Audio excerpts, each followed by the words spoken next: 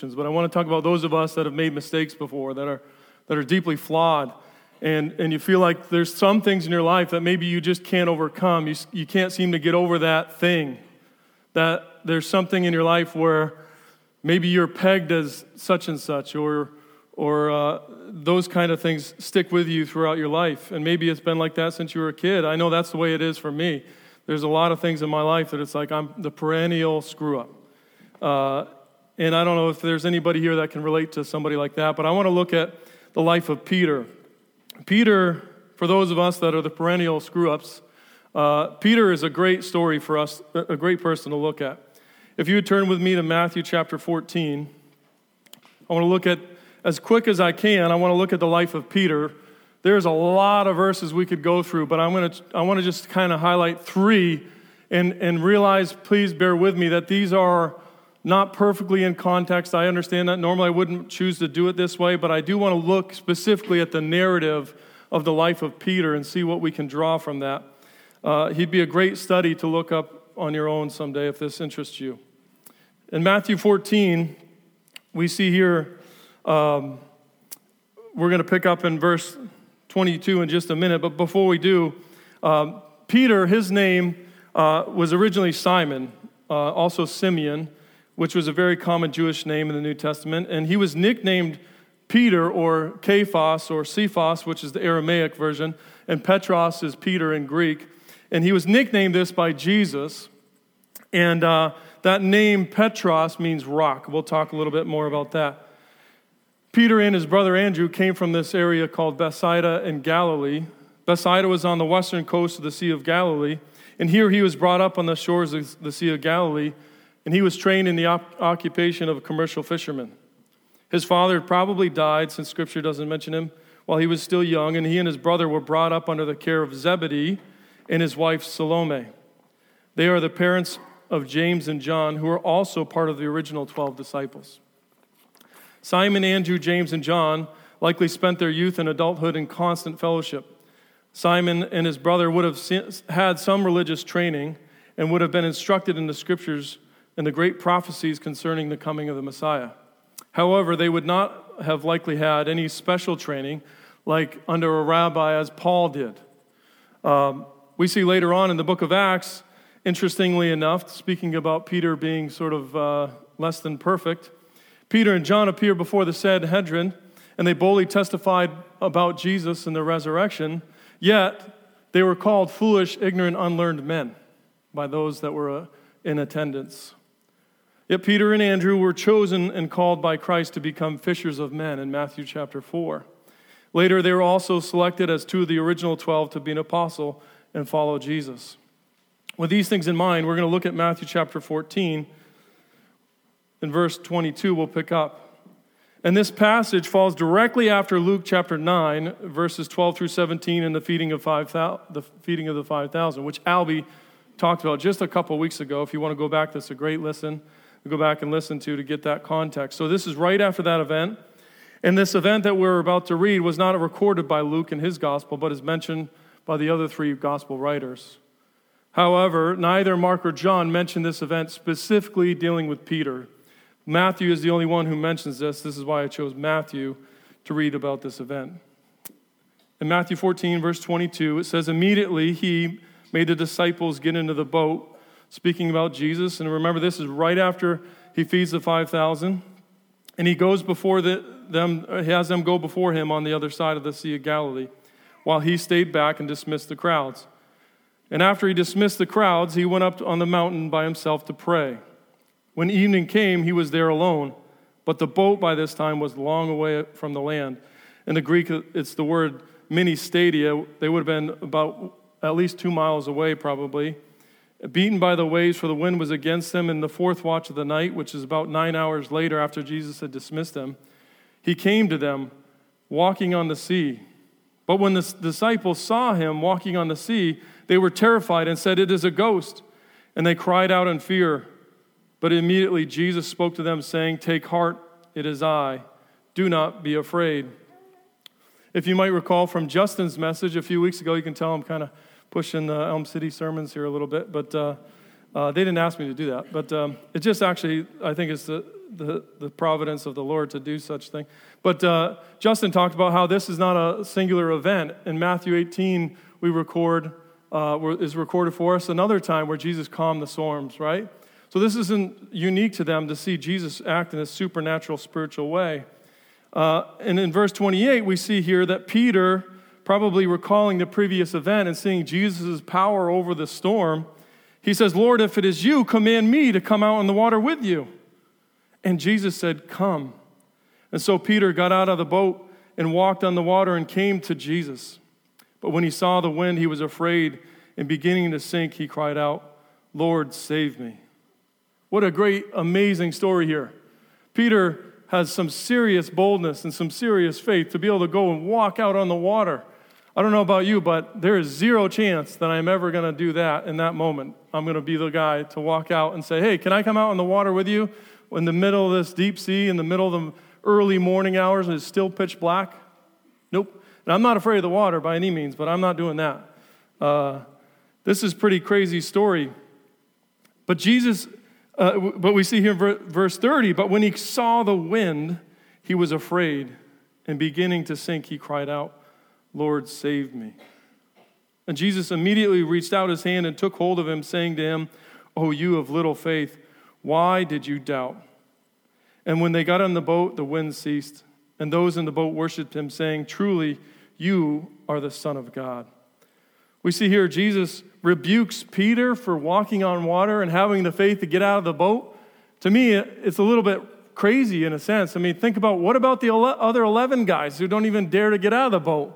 Where is their faith, right? Does anybody else think that when they're reading this? Like, poor Peter, I feel bad for the guy. That's what I'm thinking. Like, what the heck? What about those losers that are staying in the boat? Don't even dare get out. What kind of faith did they have? But we see here, there's a teaching moment here that Jesus is using. And what I think he's saying to Peter, and we'll come back to this, is just keep doing what you're already doing. You're already here. I'm already protecting you. I'm already the one allowing you to walk on the water. You realize that can't be done, right? So why would you doubt that I'm going to let you drown? I'm right here. And Peter takes his eyes off Jesus, sees the circumstances around him, and begins to doubt. And then he starts to sink. Turn with me to Matthew 16, 2 chapters later. We're going to start in Matthew 16, verse 13. We see here again in the life of Peter a great story, a great event. In verse 13, when Jesus came into the district of Caesarea Philippi, he asked the disciples, "Who do people say that I am?" Who do people say that the Son of Man is? And they said, "Some say John the Baptist, others say Elijah, others Jeremiah, or one of the prophets." And he said to them, "But who do you say that I am?" And Simon Peter boldly replied, "You are the Christ, the Son of the living God." This is awesome. He gets it. Peter, if you look at the life of Peter, we're going to begin to see these moments in Peter's life of these really high peaks and these very low lows. And it's continual. That's why I chose Peter to study and just kind of do a brief snapshot of his life. And right now, as he's on a mountaintop, he's on a pinnacle. We see Peter understands who Christ is, and Jesus responds in verse 17, and he says, "Blessed are you, Simon Bar-Jonah," which means son of Jonah. "For flesh and blood has not revealed this to you, but my Father who is in heaven. And I tell you, you are Peter, and on this rock," remember that Peter means rock, so you are rock, and on this rock I will build my church, and the gates of hell shall not prevail against it.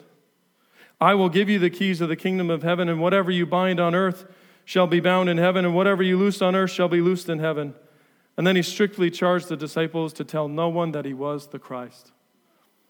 This is a passage that's often misunderstood, but I think one of the benefits of doing this narrative look at the life of Peter is we see Peter wasn't anything special. In and of himself, he was just like the rest of us, imperfect and flawed. I don't think there's any indication in the course of Scripture that what Jesus is telling Peter is, Peter, you're something special, And because of your specialness, I'm going to build my church on you. I don't think that's what the text is saying here, and we're going to continue to see why that's the case. I think Jesus, over the course of Peter's life and the time with the disciples, reveals why Peter was called the rock. What about it in Peter's life made him like a rock? In verse 21, we'll pick up here and we see again, go from this mountaintop experience to right after. There's no indication of how the timeline is here, but this is the immediate course of events, is the next event. In verse 21, from that time, Jesus began to show his disciples that he must go to Jerusalem and suffer many things from the elders and chief priests and scribes and be killed, and on the third day be raised. And now Peter took him aside and began to rebuke him. That alone is an altercation that basically, culturally speaking, would never have happened in a rabbi-disciple relationship. Never. Never would have happened where you could rebuke your rabbi like that. And Peter takes him aside and says, "Far be it from you, Lord. This shall never happen to you." Pretty brazen. But he turned and said to Peter, "Get behind me, Satan." Whoa.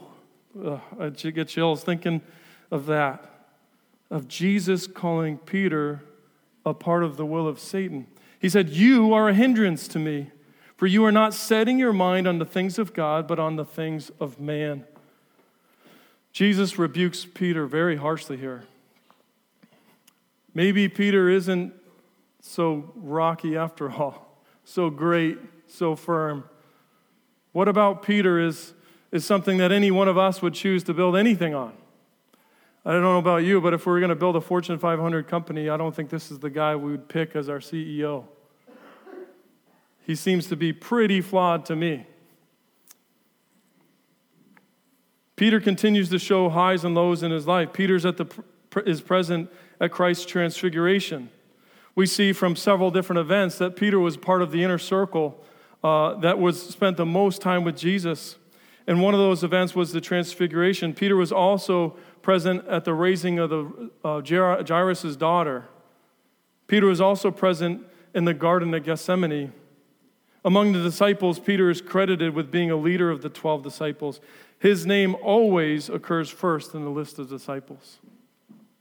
Peter frequently served as the spokesman for the disciples and was usually the one who raised questions which they all seem to be asking. You can look later in Mark chapter 10 and 11. And this is fascinating because, as we mentioned, as I talked about, as this whole sermon is built around, that Peter is a perennial, big-mouth screw-up. He was full of zeal, but most often lacking any kind of patience, discretion, or wisdom in the things he would say and do. And for me, if anybody knows me, I'll be probably going, amen. That sounds a lot like myself. I'm always putting my mouth before my brain or any patience or any wisdom. I'm always stepping out before I should and doing things I'll regret later.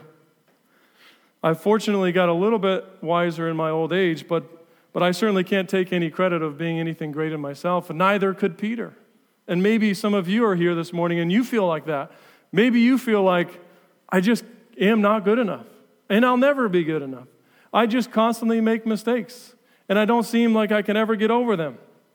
Yet this guy, Peter, is the person that Jesus handpicked to lead his disciples and ultimately start his church.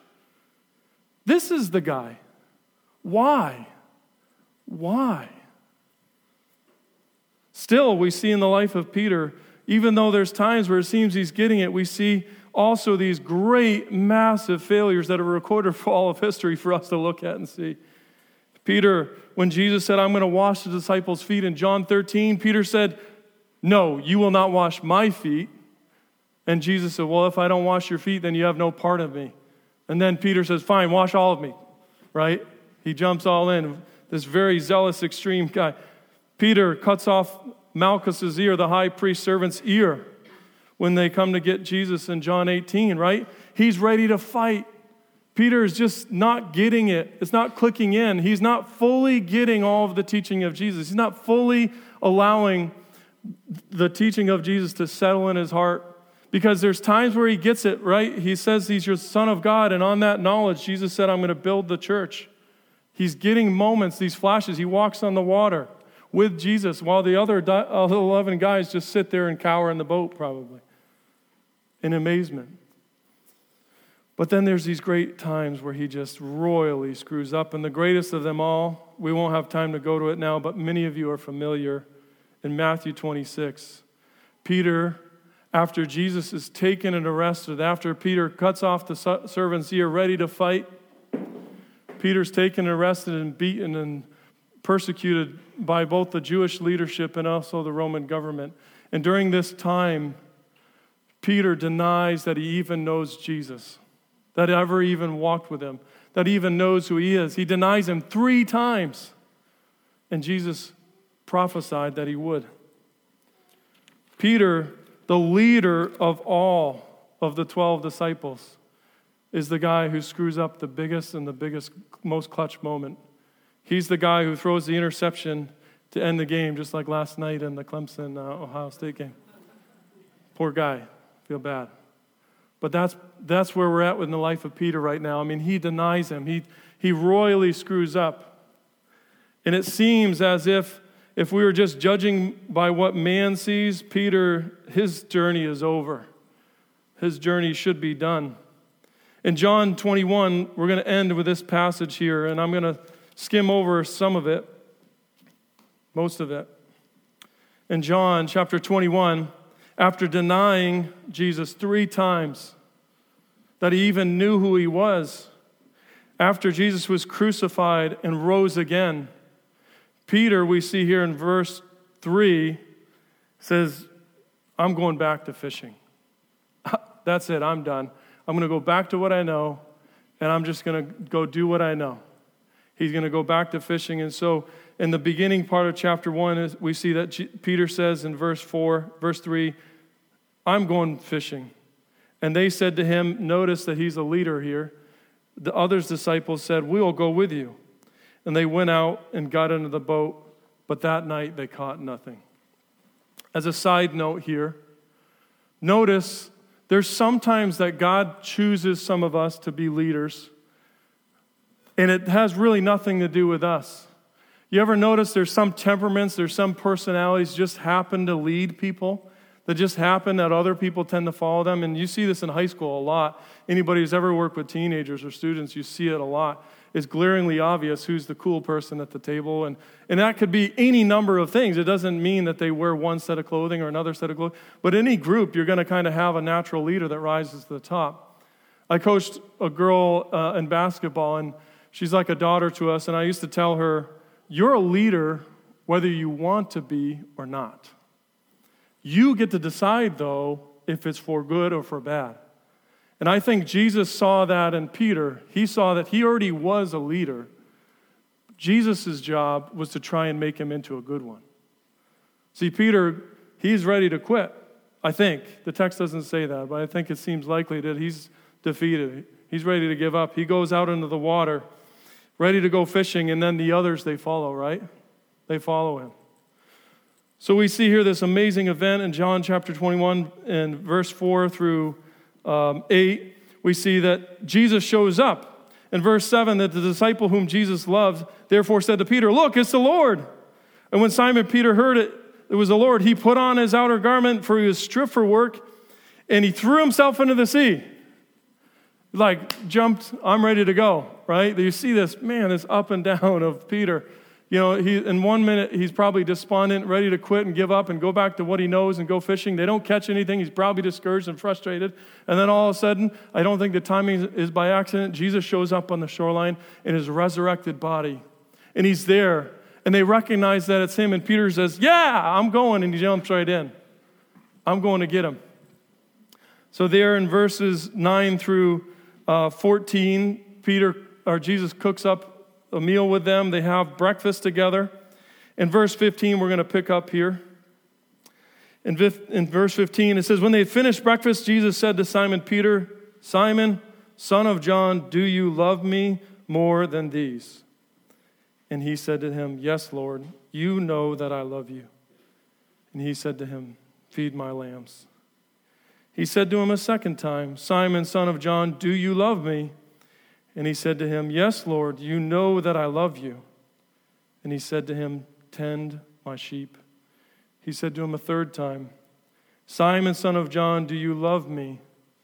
And Peter was grieved that he said to him the third time, Do you love me? And he said to him, Lord, you know everything. You know that I love you.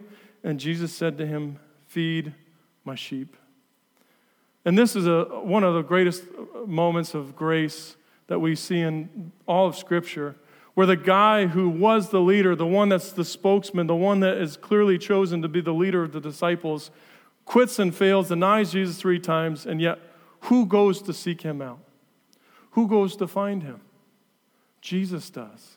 As part of his mission, while that brief period of time after he rose again from the dead, he says, I've got to go get Peter, and I've got to go restore him, and I'm going to go lift him back up. I'm going to pick him up off of the ground and say, I'm with you.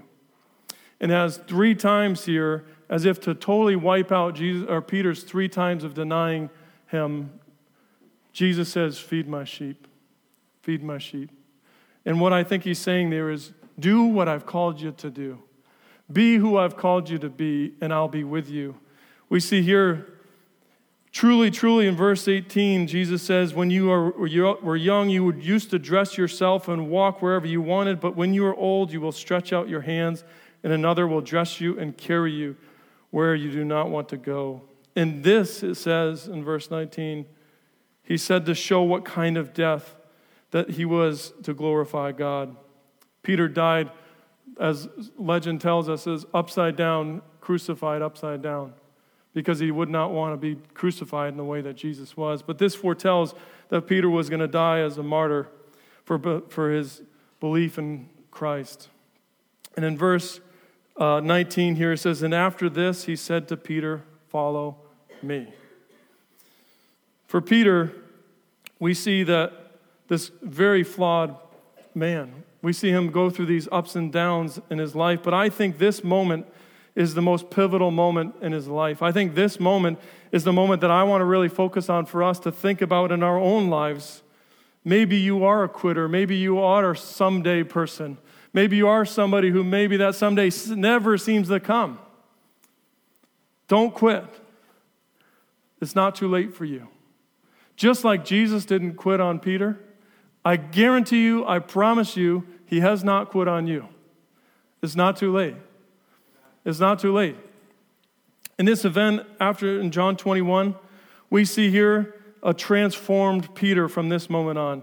We see Peter go from a coward to courageous, from prideful to humble, from boasting of self to now boasting of Christ. We see him being impulsive to now patiently enduring suffering. In time, he did become Cephas the rock. Indeed, as Jesus knew he would, but it did not come immediately, and it did not come through perfection. It did not come cheaply either. And it also came because of the grace of Jesus Christ. I want to read to you the final verse I want to share is 1 Peter 5. Peter reminds us in verses 5 through 7, for all of us to clothe ourselves with humility toward one another, for God opposes the proud but gives grace to the humble. Humble yourselves, therefore, under the mighty hand of God, so that at the proper time he may exalt you, casting all your anxieties on him because he cares for you. Maybe you're here today, and like me, you felt like a failure or a quitter, that someday you could be better. Well, you're in the perfect place for God to use you. I pray that, like me, you can find hope in the story of Peter, a flawed man whom God pursued and used for his glory.